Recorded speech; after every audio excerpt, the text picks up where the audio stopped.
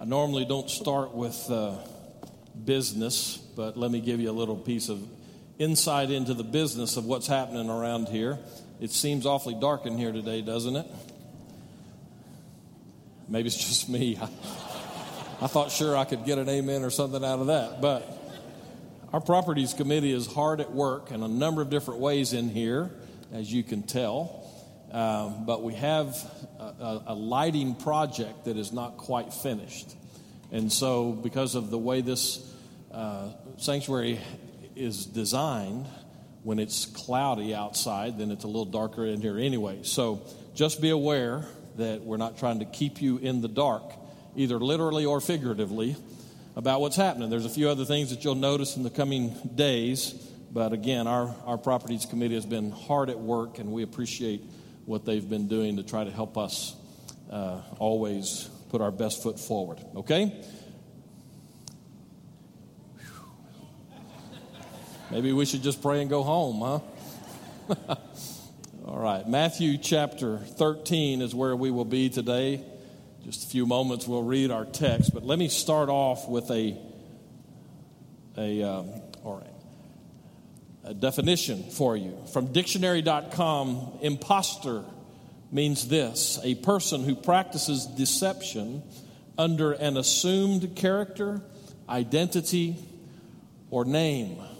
Once again, an imposter is a person who practices deception under an assumed character, identity, or name. And as we look back through history, we will find that history is littered with examples of imposters. For instance, one close to home for us, just almost exactly 10 years ago to the day, a young man who said he was 15 years old and an orphan from Haiti stepped off of a Greyhound bus in Odessa, Texas, claiming that he was an orphan and claiming that he came from Haiti. What he really wanted to do was just fit into a community somewhere and pursue his passion, which was basketball. As a 15-year-old, that pushed him into the high school ranks. And one of my classmates from my graduating class at Odessa High School, really the best high school in Odessa, I'll just add. The story will prove that in some measure. Anyway, their head basketball coach for their varsity team was a guy that I graduated with. And so this young man, 15-year-old Jerry Joseph, began to make his name in the community, make his place in that high school community. Danny Wright, that varsity coach, made place for Jerry in his own life. He just kind of adopted him into his own life and adopted him into his varsity basketball team at Odessa Permian. And Jerry Joseph began to just kind of settle in. He settled in so well that he even went to a church, and one of the churches in Odessa has a record that he was baptized there. And according to the interview with 2020 from ABC News, he said this after his baptism: "I mean, the new Jerry, everything from before was just gone off of me. I felt brand new." 2020 goes on to explain that Jerry Joseph felt brand new partially because he was brand new. In fact, his name was Gerdich Montemer.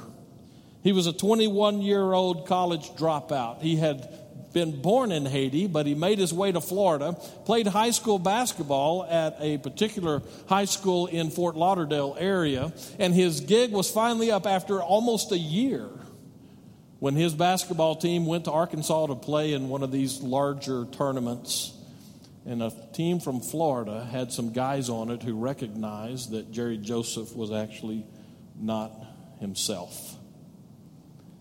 History is littered with imposters. Church history is not exempt from that.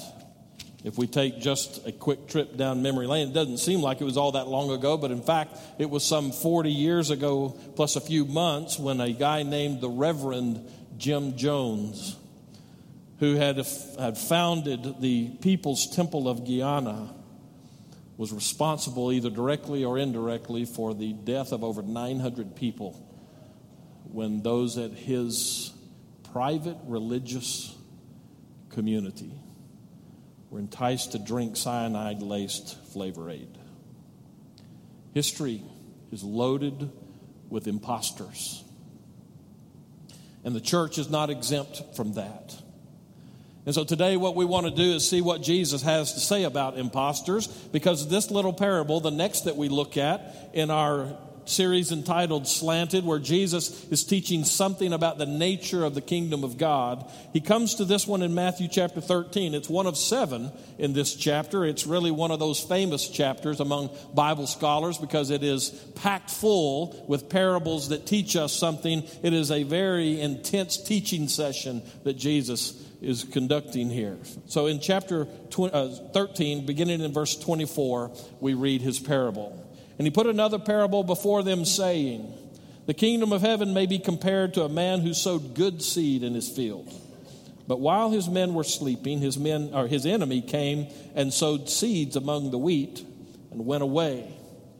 So when the plants came up and bore grain, then the weeds appeared also.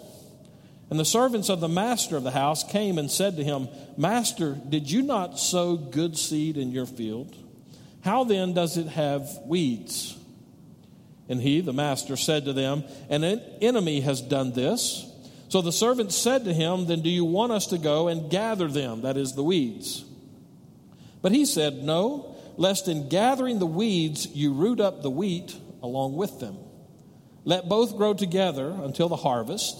And at harvest time I will tell the reapers, gather the weeds first, wheat into my barn.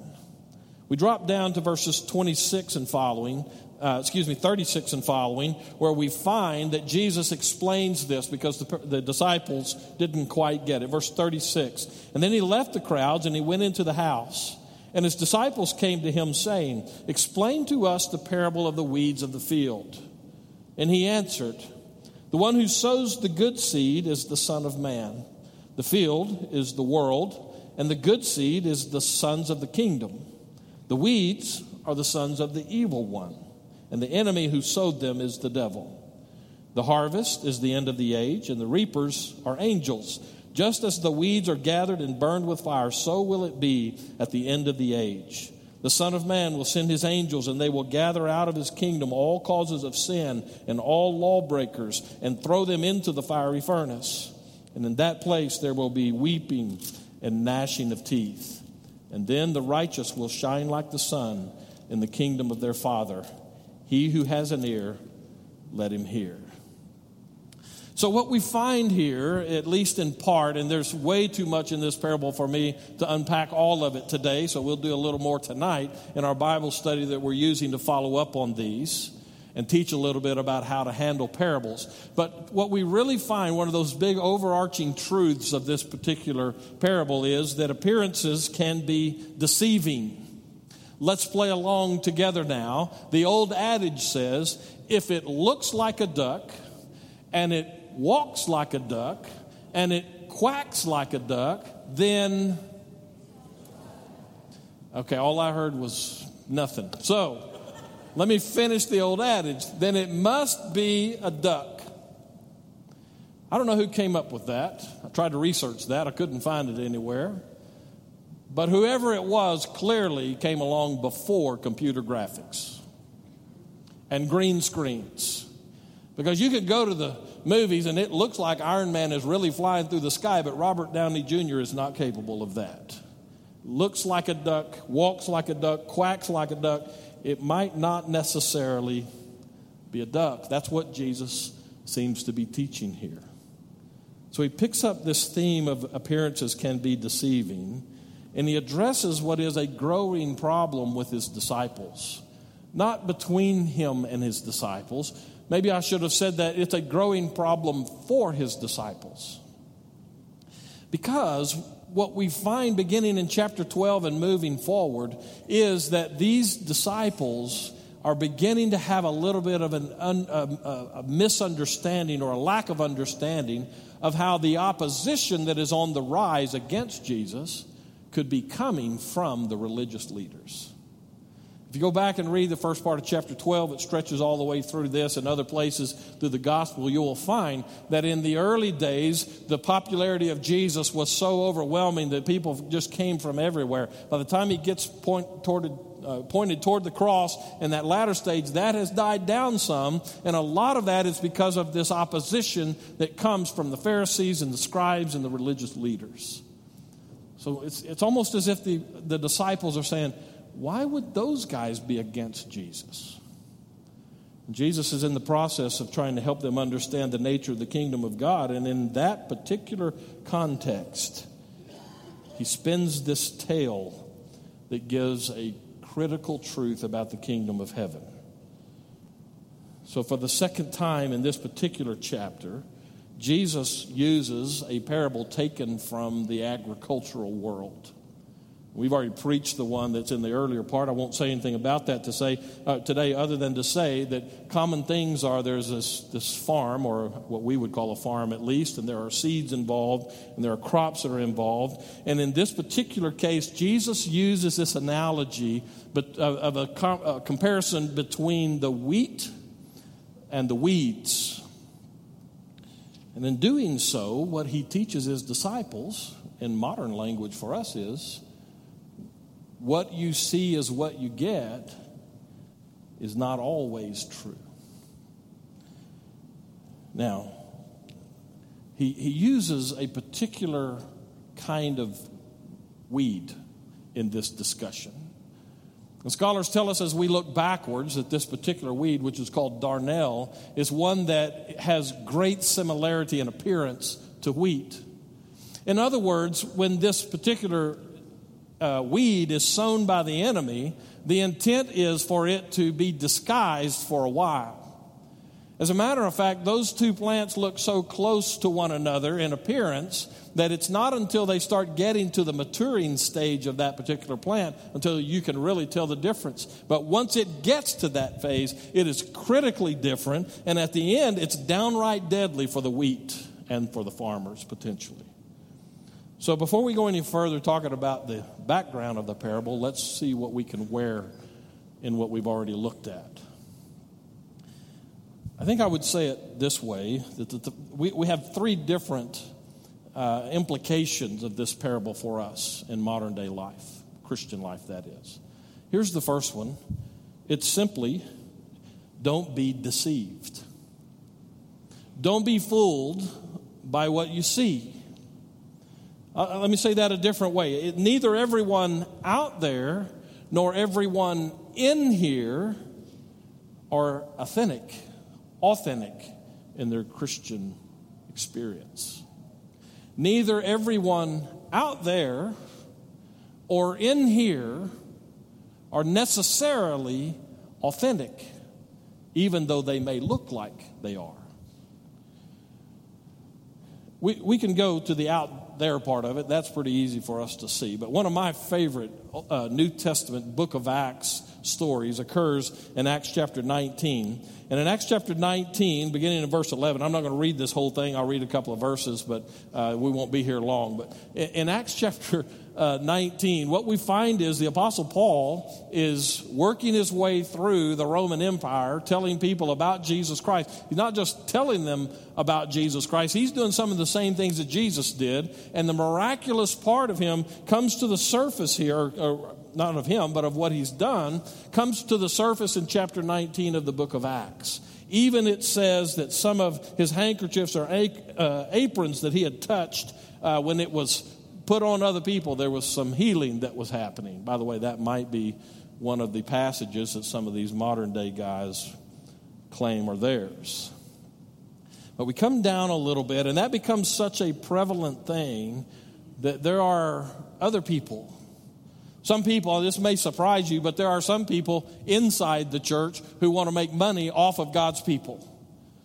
Everybody that you see is not necessarily authentic, as we've been saying. And so as we come to this in Acts chapter 19, I'm going to start reading verse 13, but really verse 14 and following is where we need to be. So in verse 13, then some of the itinerant Jewish exorcists undertook to invoke the name of the Lord Jesus over those who had evil spirits. In other words, these guys were professional exorcists, but they weren't Christian.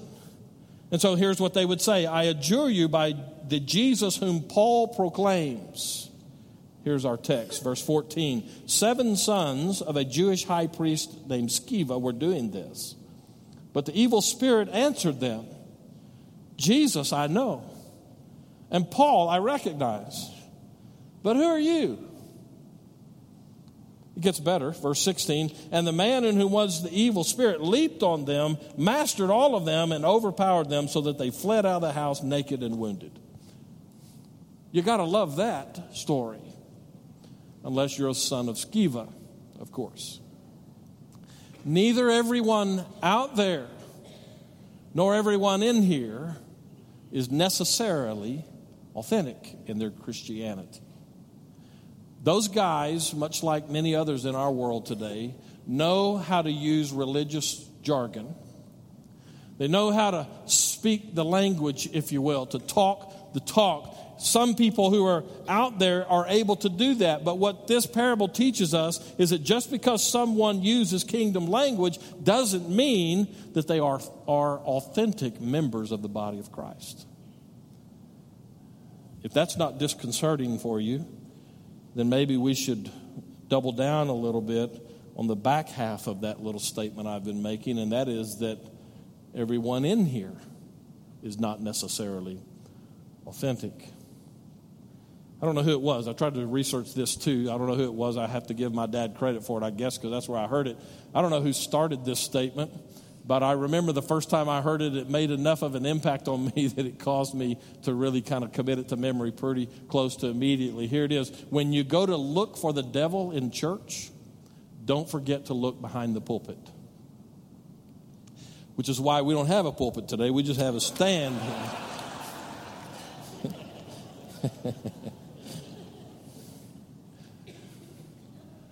You know, if you've been involved in church life for any length of time, that everyone who populates any given church, everyone is not necessarily authentic. We wear the right clothes and we go to the right classes and we even speak the right language sometimes, but everyone inside the church is not automatically authentic. I like to say, and I have said since I've been here, actually long before that, but I've said it a lot since I've been here with our staff and others, and that is, and I think I even preached some of this in some of our values discussion, that when we are dealing with somebody, if in doubt about them, trust them.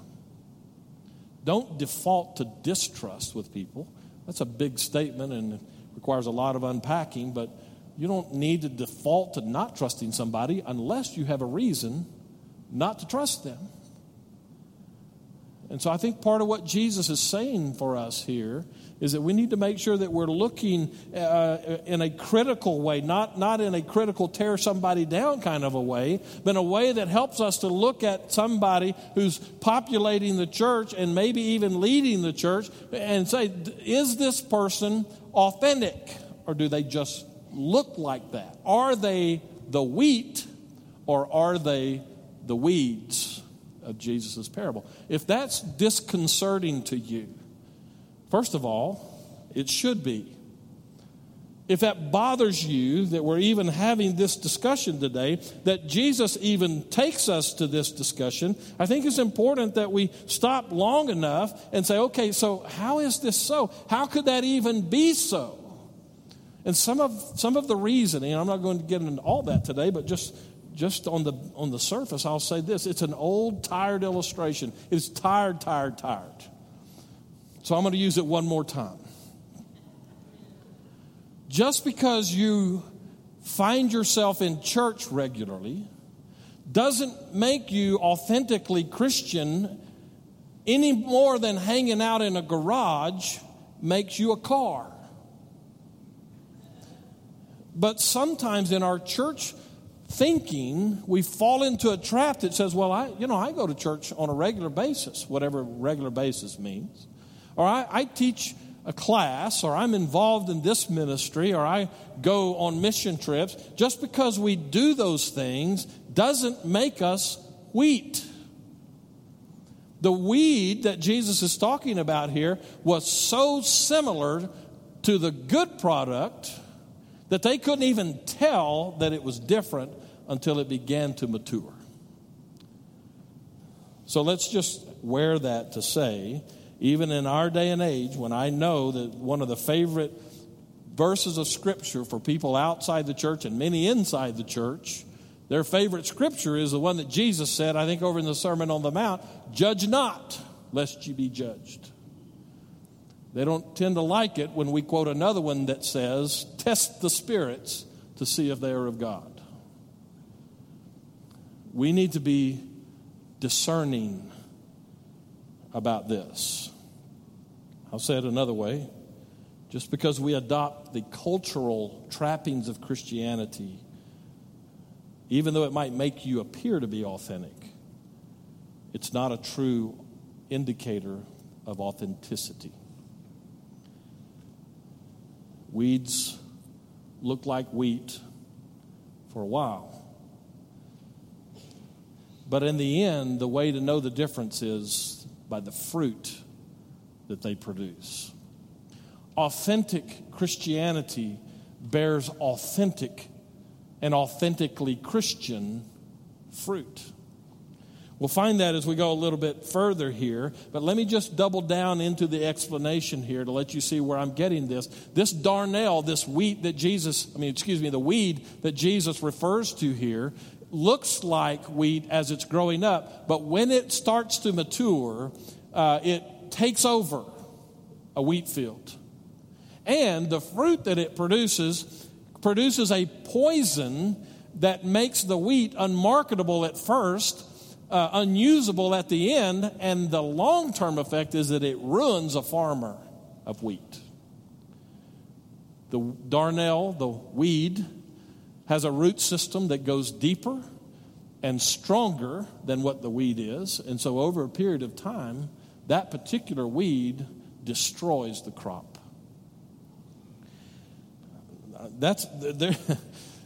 There's a disturbing application for us in that. Jesus uses these together, and essentially what he says is, there are imposters out there. Be discerning is the first implication that we have. Here's the second implication that we draw from this, and this one is a little bit disconcerting for us as well. The implication number 2 is that we must coexist. We, the wheat, must coexist with those weeds.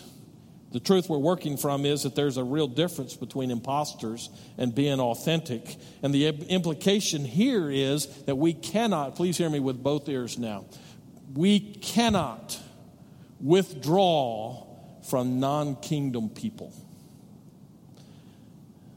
I know in our day especially, when we're alarmed about what we see out there, that the tendency for us is to pull in here and build big walls around our churches that say we're going to be nice and hang out. Jesus will not allow that. Look again in his explanation of this. If we think that Jesus is talking just about inside the church, and I've already said that it's true out there as much as it's true in here, but some think that Jesus is just talking about the church here in this particular parable. They can't do that and still hold to verse 38 where he explains this. The field is the world. The picture here is that Jesus plants us out there.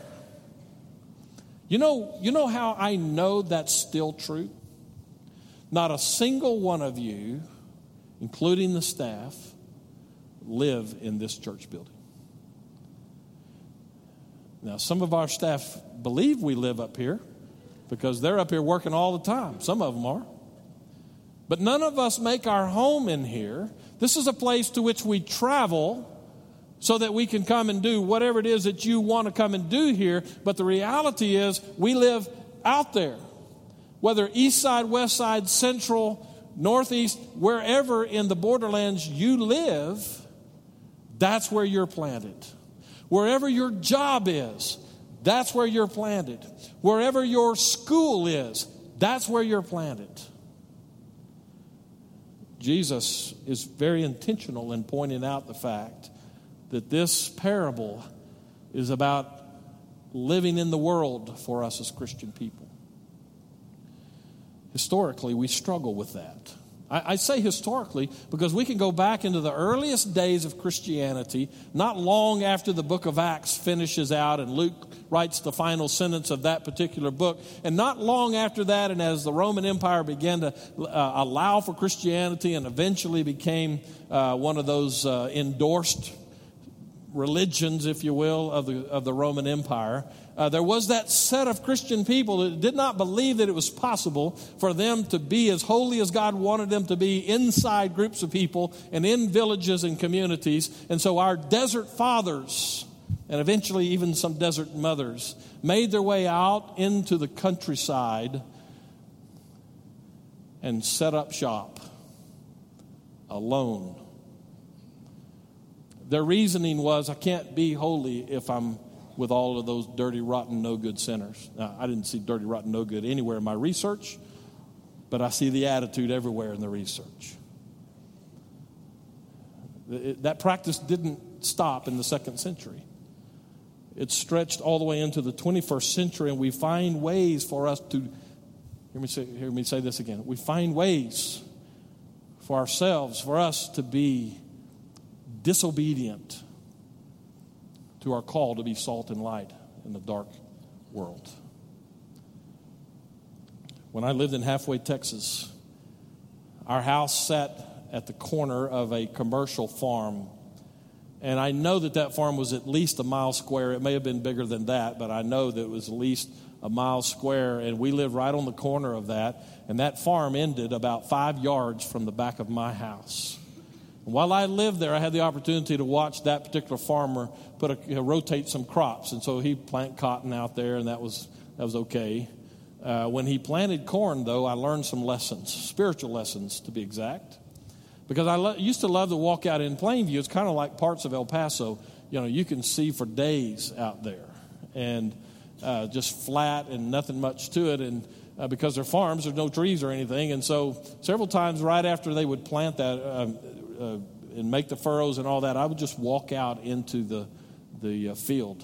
It was a great experience.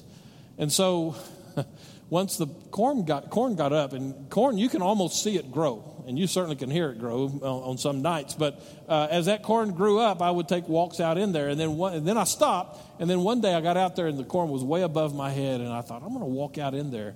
And I got about 10 yards into that and was thoroughly lost. Now, if I hadn't been standing in a furrow and I couldn't look backwards and go where I had just come from, I might still be out in that field. Here's what I learned. When those corn plants grow the way they plant them there, it looks like one solid plant for a square mile. Because as the plant grows up, those leaves come across and they begin to get intertwined, not so much intertwined, but at least overlapping one another. And you lose sight of where the path is through that. And so I found myself out in that cornfield rubbing shoulders with corn plants and the mice that live out there with them. What Jesus is telling us with this parable is that we must adopt a lifestyle that rubs shoulders with the weeds. Now, I say that guardedly. Not guardedly because of the truth, but the truth of it is we stand on that. But we need to be guarded about how we do that, because if we're not careful, we end up becoming more like the weeds than the wheat. This is not a sacrifice of holiness. This is the intentionality of being out in the field.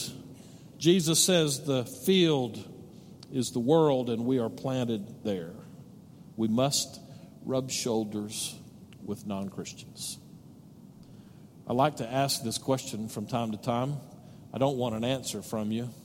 I just want you to let the question rattle around for a while. Who are the non-Christian people in your circle that if you don't take the good news of Jesus Christ to them, it's likely they won't hear it? See, I operate from this conviction that God has strategically planted each of us in a circle of people who desperately need life. If you don't have that kind of people in your circle, you need to rethink your circles. That's the second implication, that we must coexist. That's the slant, by the way, in this particular parable. Because typically, and I've done enough garden farming through the years with my father and his mother, they used to love to make my brother and I go out and do free labor in the garden. But I understand from that experience that typically you don't leave weeds with the crop. When you see weeds coming up, you're supposed to pull them out. And so the slant in Jesus' parable here is that he says, stay out there. That makes it one of the primary teachings of this. There are several primary teachings. That's one of the primary ones here. Jesus hides that truth in this, and he comes at us from the side because he knows that it's difficult for us to hear that.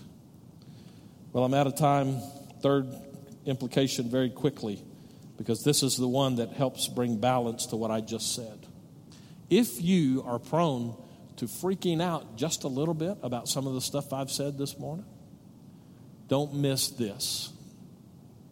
The third implication is you have to keep your eyes on the Master. You have to keep your focus on Jesus Christ. That's throughout this. He's one of the main players, if you will, in this, because we find that at the beginning, he's the one who says, plant the field. At the next step of that, then when the workers find that there's something wrong, they come to him and they say, what do we do about this? They have their own ideas. At the end of the whole process, I will still be in charge of the harvest. Do not ever lose sight of the Master. As you work your way and walk your way through this world that is full of imposters, people who look like kingdom people, but at the end they just don't have the credentials. Oh, I haven't talked about the credentials, have I? Wheat, when it's fully matured, produces fruit. The reality is that authenticator of kingdom people is that they produce Jesus-like fruit. That might be fruit of the Spirit in you and how you handle yourself, love, joy, peace, patience, you know those. It might certainly be other Christians that God uses you to reach them to be Christians. Whatever the case, you can't do this if you don't hold tight to the Master and if you don't keep your eyes on Jesus. So at the end of the day, don't be an imposter. And don't be disheartened by imposters. Keep your eyes on Jesus and get out there and be salt and light. Let's pray. As we pray, the question for you is, where do you find yourself in this passage? Do you know Jesus Christ? Do you live for Jesus Christ? Where are you in this? And where are you in the message for the day? If you don't know Christ and you're not really sure where you are with him today, I would invite you right now at this point of the invitation of this service that you settle that question. Where are you with Jesus Christ? And if you don't know him as your Savior, then that's where you start. You let him transform your life. Many of us have taken that step, but we've settled into a nice cultural Christianity where we say the right things, we do the right things most of the time, and we call it good. But in Jesus' parable here, the end result of all of it is fruit. So what kind of fruit do you have in your life? Father, change lives now is our prayer in Jesus' name. Amen. Why don't you stand as we sing together? You come.